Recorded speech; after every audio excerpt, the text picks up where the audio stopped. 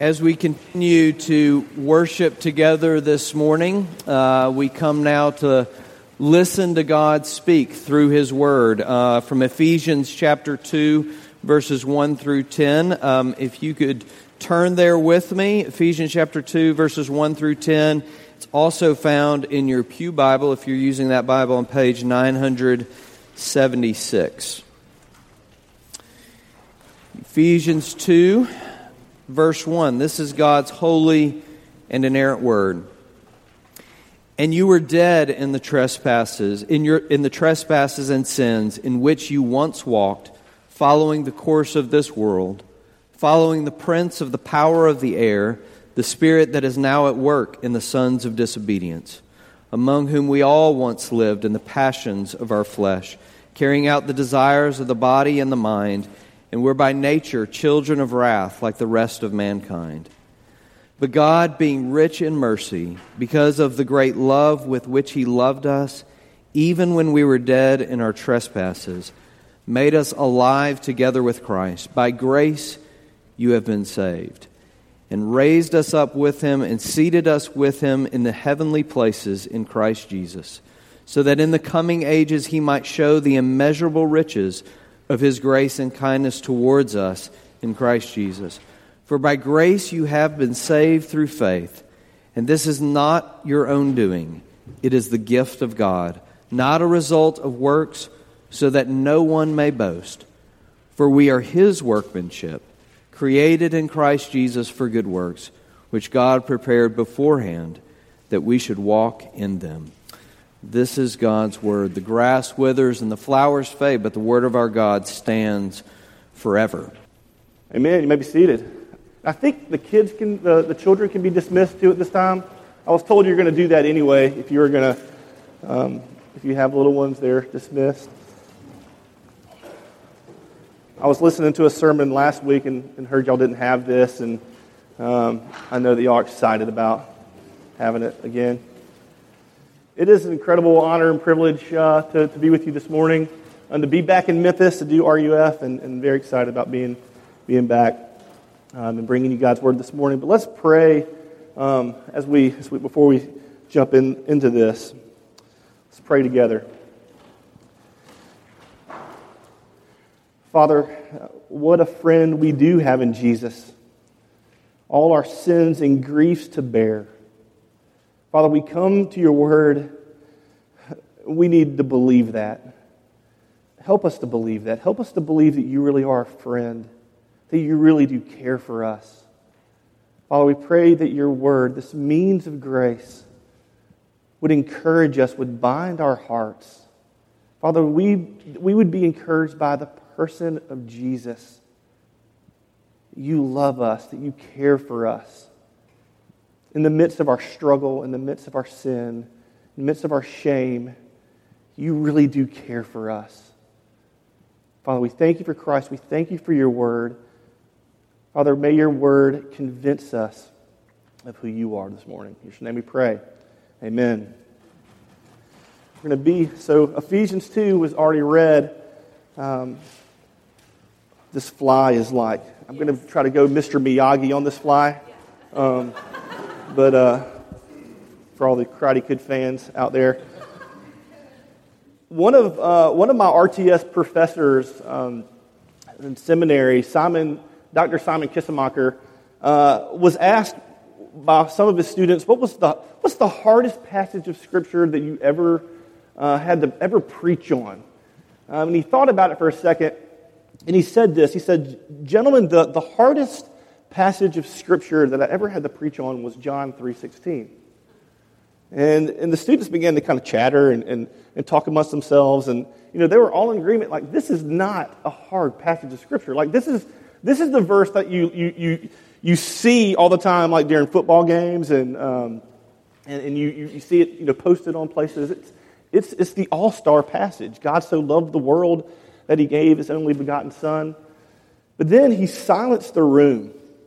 When he said this. He said, "Gentlemen, the difficulty of that passage is that I could never figure out why in the world, or I could never figure out a reason for God to love the world. And this morning, we're going to try to look in and dig into this text a little bit and answer that question. Why would God love the world? Why would he show his love to sinners? Why indeed would he love you? Why in the world would he love me? That's the question this morning. Not that does God love the world, but why does he love us? Why does God love sinners like you and me? And we need to remember, this is like a letter to Christians. This gospel came to this great city, and people were converted, and it affected the whole economy of the city. Paul is writing to these people, these Christians, yet he is still recounting the gospel to them. And if you think, I get the privilege of kind of jumping in, the guest speaker gets to pick his passage. I'm going all. I told Nathan I'm going all-star passage on this one, and I get that privilege. But I don't. My fear is even when I'm driving here this morning that you would just check out because you've heard this. Paul says you never move past the gospel. You never move past it, and he says you need the gospel more today than you ever did before. And this passage is this great declaration of the gospel. And Paul begins by painting this picture of our condition first. And I was even thinking this morning, I don't know what's in me that man, I just want to get through my first point. But we're going to talk about our condition apart from Christ. And he paints this picture of our condition, and Paul wants you to know what you've been saved from so that you can appreciate and wallow in what you've been saved to. So I have 3 points this morning. We're going to look at first who we are, basically the bad news, and then secondly, what does God do about it, and then why does God do all of this? Why does he do all this? So let's start with this first point.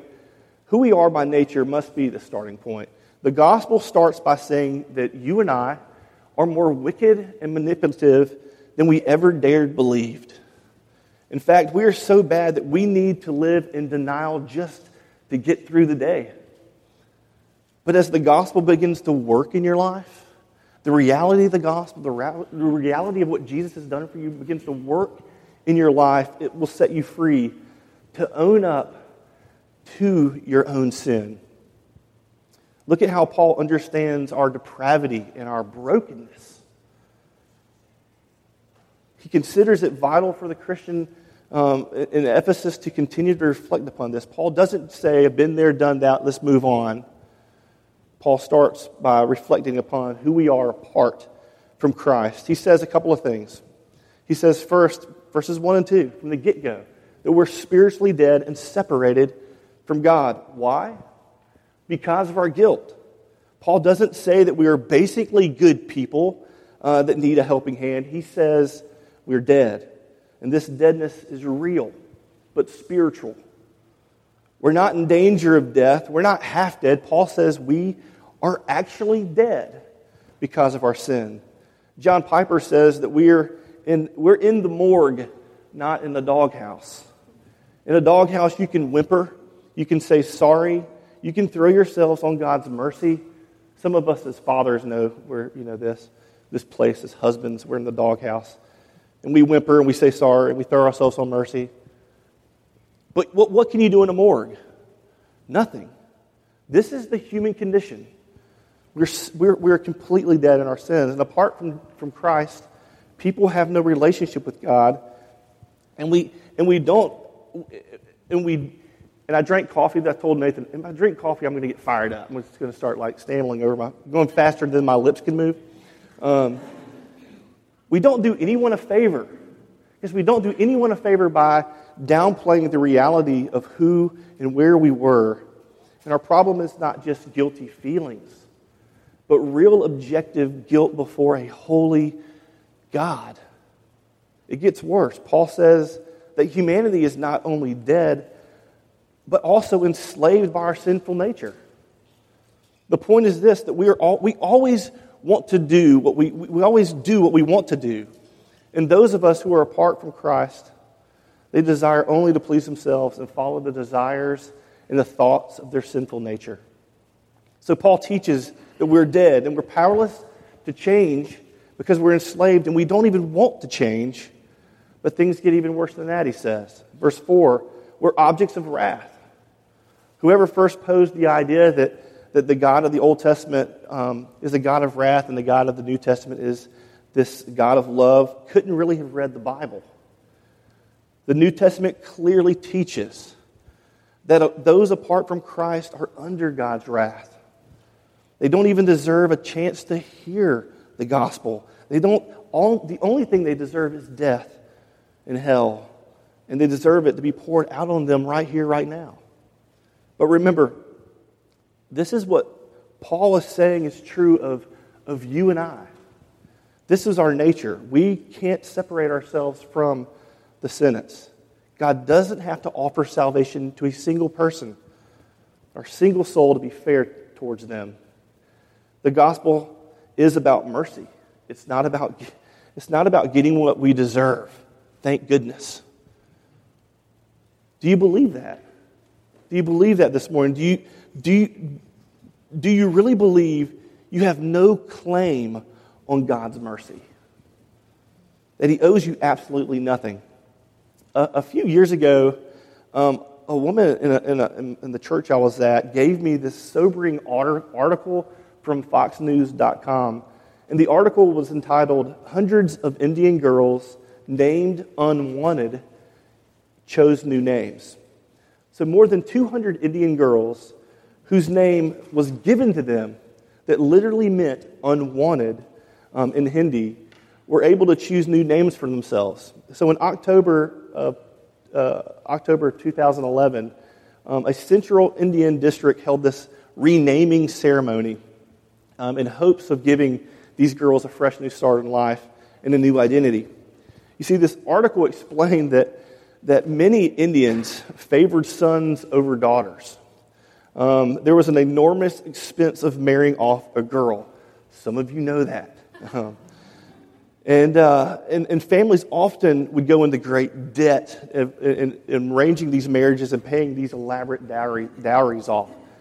A boy, on the other hand, which I have three boys, and I'm thankful for this very reason, they're a little bit cheaper. One day the boys will bring home this bride and this dowry alongside them as well. And so the result of baby girls are aborted. And if they live, they're neglected. And they're left on their own. And literally, they're given the name unwanted. Just for being who they are. Can you imagine being so unwanted that your father or your grandfather would give you the name unwanted? Just being an object of wrath simply because of who you are. Apart from Christ, our condition is spiritually dead, separated from God, enslaved to our sinful natures. We're objects of wrath. We are unwanted because of our sin. So I'm looking forward to this second point. So what does God do about it? What does He do about it? While God would be completely just and righteous in destroying us, the good news of the gospel is He doesn't do that to those that He has mercy upon. Jack Miller, a pastor in Philadelphia, used to say, cheer up, you're worse than you think you are. But God's grace is greater than you could ever imagine. Look at verse 4. But because of His great love for us, God, who is rich in mercy, made us alive with Christ Jesus, even when we were dead. The two greatest words in the Bible, if I could pick two, are probably "but God." They are exceptionally great when you recognize that God did not have to do anything. He never had to intervene. He could have left us in our natural state. He could have left us dead. He could have left us enslaved. He could have left us condemned. He could have left us unwanted. But God. One of the best sermons you could ever listen to was it's hard to listen to because it's like an old Welsh preacher, Martin Lloyd-Jones. He's dead now. Preached on these two words. Just these two words, but God. And he said this, these two words, but God, in and of themselves, in a sense, contain the whole gospel. But God tells us what God has done and how he has intervened in what otherwise would have been a helpless situation. The gospel is that we deserve death, but we don't get it. But grace and forgiveness changes everything, doesn't it? The gospel is God to the rescue, verse 5. He made us alive with Christ, even when we were dead in our transgressions. It is by grace you've been saved. Paul's definition of grace is not God helping the sick. It is God making dead people alive. There's nowhere in the Bible that this idea of that salvation is this 50-50 kind of arrangement where you do your part and God does his part. Salvation is that we are made alive by God and we are passive in that process. Your faith did not make you alive. It is the first evidence that you have been brought from death to life. But as great as that is, there's even more. Verse 7 and 8 tells us he doesn't just bring us back to the starting block. He doesn't just bring you back to start over. He makes you, I love this, he makes you a trophy of his grace. He makes you a trophy of his grace. I have three sons, and they're kind of into like displaying their athletic awesomeness like on a shelf, and most of their trophies were just given to them because, we're in that day of age, everybody gets a trophy. But they display their trophies, and about a couple of years ago, we went home. I went to my mother's house. I call it home, and I pulled out an old trunk and opened up, and it was filled with my trophies, my childhood trophies. I mean, it was filled to the rim. Let me just tell you, just filled with trophies, just trophies among trophies. I don't need that. I'm going to need that in a minute because, but I'll get that a little bit. But it was filled with trophies, and my son Henry he's my middle son, and he just was so proud of those trophies. He took those trophies and he put some of them on his shelf to display like, oh, this is my dad's accomplishments, and he was so proud of those things. And I get this picture when I think about we're made trophies of his grace. The Heavenly Father lavished such a love upon his people that they would marvel for eternity, for all eternity, over the incredible kindness and the love of God. And it will take all eternity to fathom that love, his love for us. And those who are saved will never plumb the depths of that love. It would be like dropping a rock in a hole and listening and never hear it splash. It's that deep. His love is that deep for you. Because of his great love for us, God, who is rich in mercy, made us alive with Christ even when we were dead in our transgressions.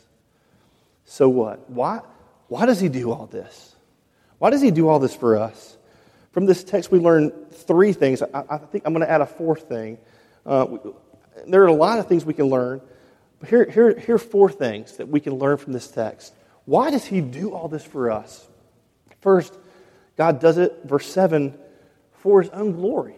He does it for his own glory in order that in the coming ages he might show his incomparable riches of his grace expressed in his kindness to us in Christ Jesus. God wants to receive glory by demonstrating his mercy. It's God's selfish in wanting to be glorified. Well, the question is God selfish to be wanting to be glorified? No. He's the only one that deserves it. He's the only one that deserves it. And we can't fully understand the glorious mercy of God. Paul calls it incomparable. His mercy is incomparable, but we get a glimpse of it in the gospel. His glory is that he can and he does condescend. He stoops and he shows mercy. I heard this great illustration from a local pastor, Jeffrey Lancaster, years ago. He was telling this story about how him and his children years ago were going to the Zurich Classic in New Orleans when he was a pastor there. And his kids were little, and he had one on his shoulders, and he had two by the hands, and they were late to see Phil Mickelson play. And they finally arrived. The crowds were following Phil because he was like number 2 in the world. And they finally get to a place where they can see Phil teeing off from a hill. And they see him, and he hits the ball, and he starts coming down the hill. And there's a point in the middle. He's with his kids, and he's sweating profusely. If you know Jeffrey, he's a sweater. Is this recorded? And he's bigger than I am. But he's got his kids down, and at one point Jeffrey says he's like, Phil just made eye contact with me, and he's coming down the hill, and Phil is coming toward the crowd, and people are like, where's he going? And Jeffrey's like, I'm staying right here, and they make eye contact, and Phil comes walking, takes the rope, and he gets underneath the rope, and he walks out into the crowd, and he's walking straight to Jeffrey and his kids. And Phil goes down to both of his kids and is like, thank you so much for coming to watch me play. And the crowd's going, this thing is unbelievable. That's a reason I'm a Phil fan. Because of that. So he pulls out a glove and he autographs the glove and he autographs balls and he gives it to the kids and he high-fives them. It's just great. And that's the number 2 golfer in the world. He stoops down. But the God who made everything, even as Nathan said this morning, who measured the waters in the hollow of his hand, who marked off the heavens with the breadth of his hand, like that God shows his greatness.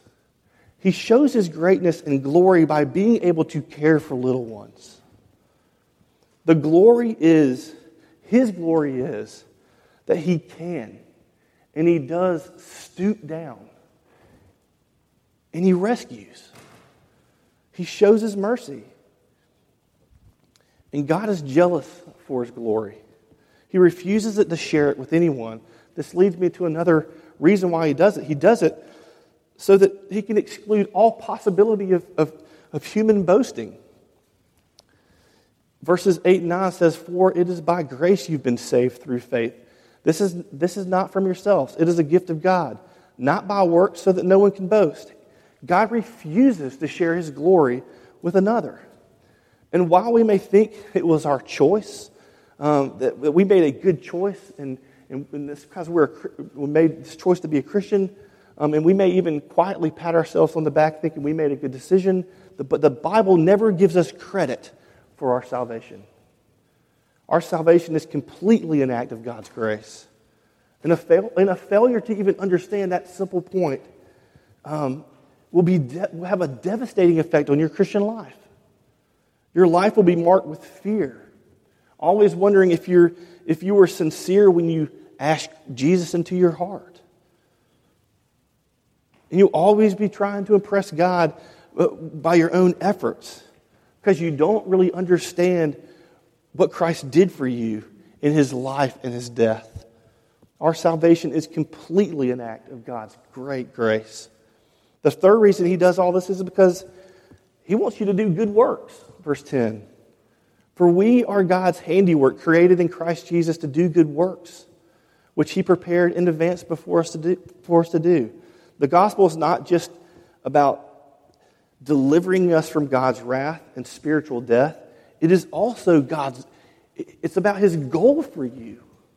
His very goal for you. He made us his work of art to glorify him in all we do. But we must keep verse 10 in its proper place. For a work to be good, it has to be done out of a proper motivation. And until we understand the gospel of free grace, we'll never have the right motives. unless you understand that God has fully forgiven you and made you His child, you will always be trying to earn His love by your good deeds. God did not come to rescue us because of anything related to us. It wasn't prompted by our merits. It wasn't prompted by your family, how many kids you have. Some of you have 10 kids, I met today. It's awesome. It's not prompted by your family. It's not prompted by who you know. It's entirely prompted by His own character. That's why we read about His love and His mercy and His grace and kindness in this passage.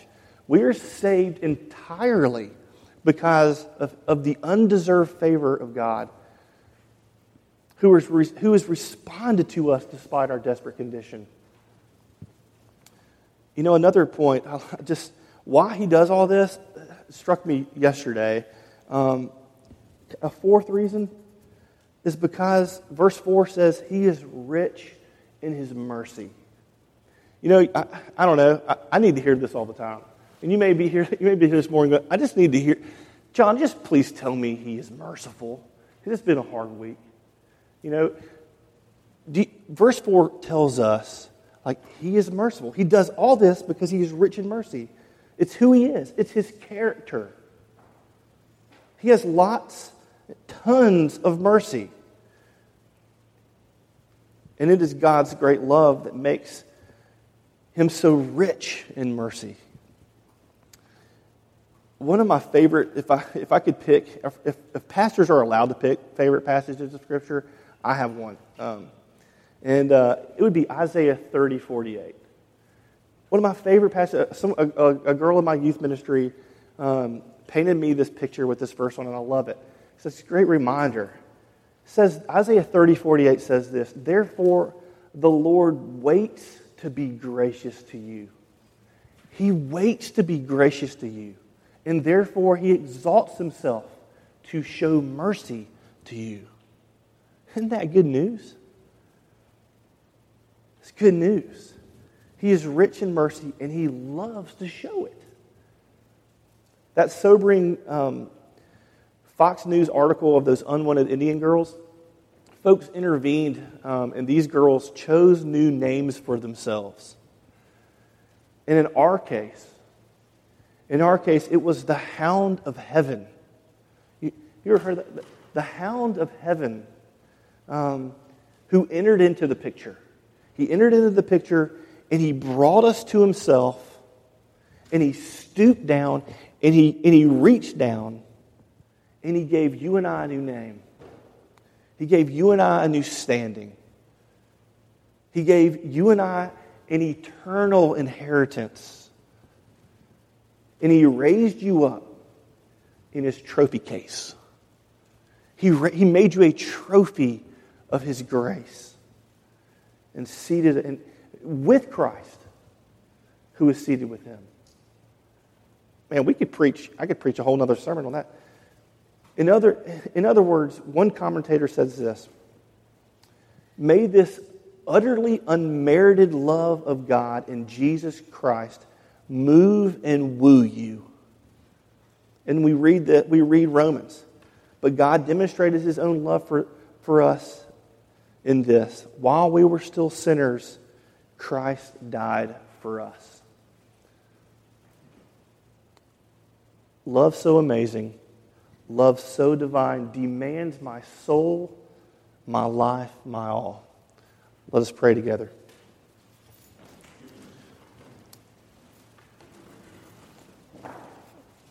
Father, we do thank You for Your word. It is good. It's a good reminder. It's a good reminder of who we are, who we were, and who we are now. Father, we thank You for Christ Jesus. It's in His name we pray. Amen.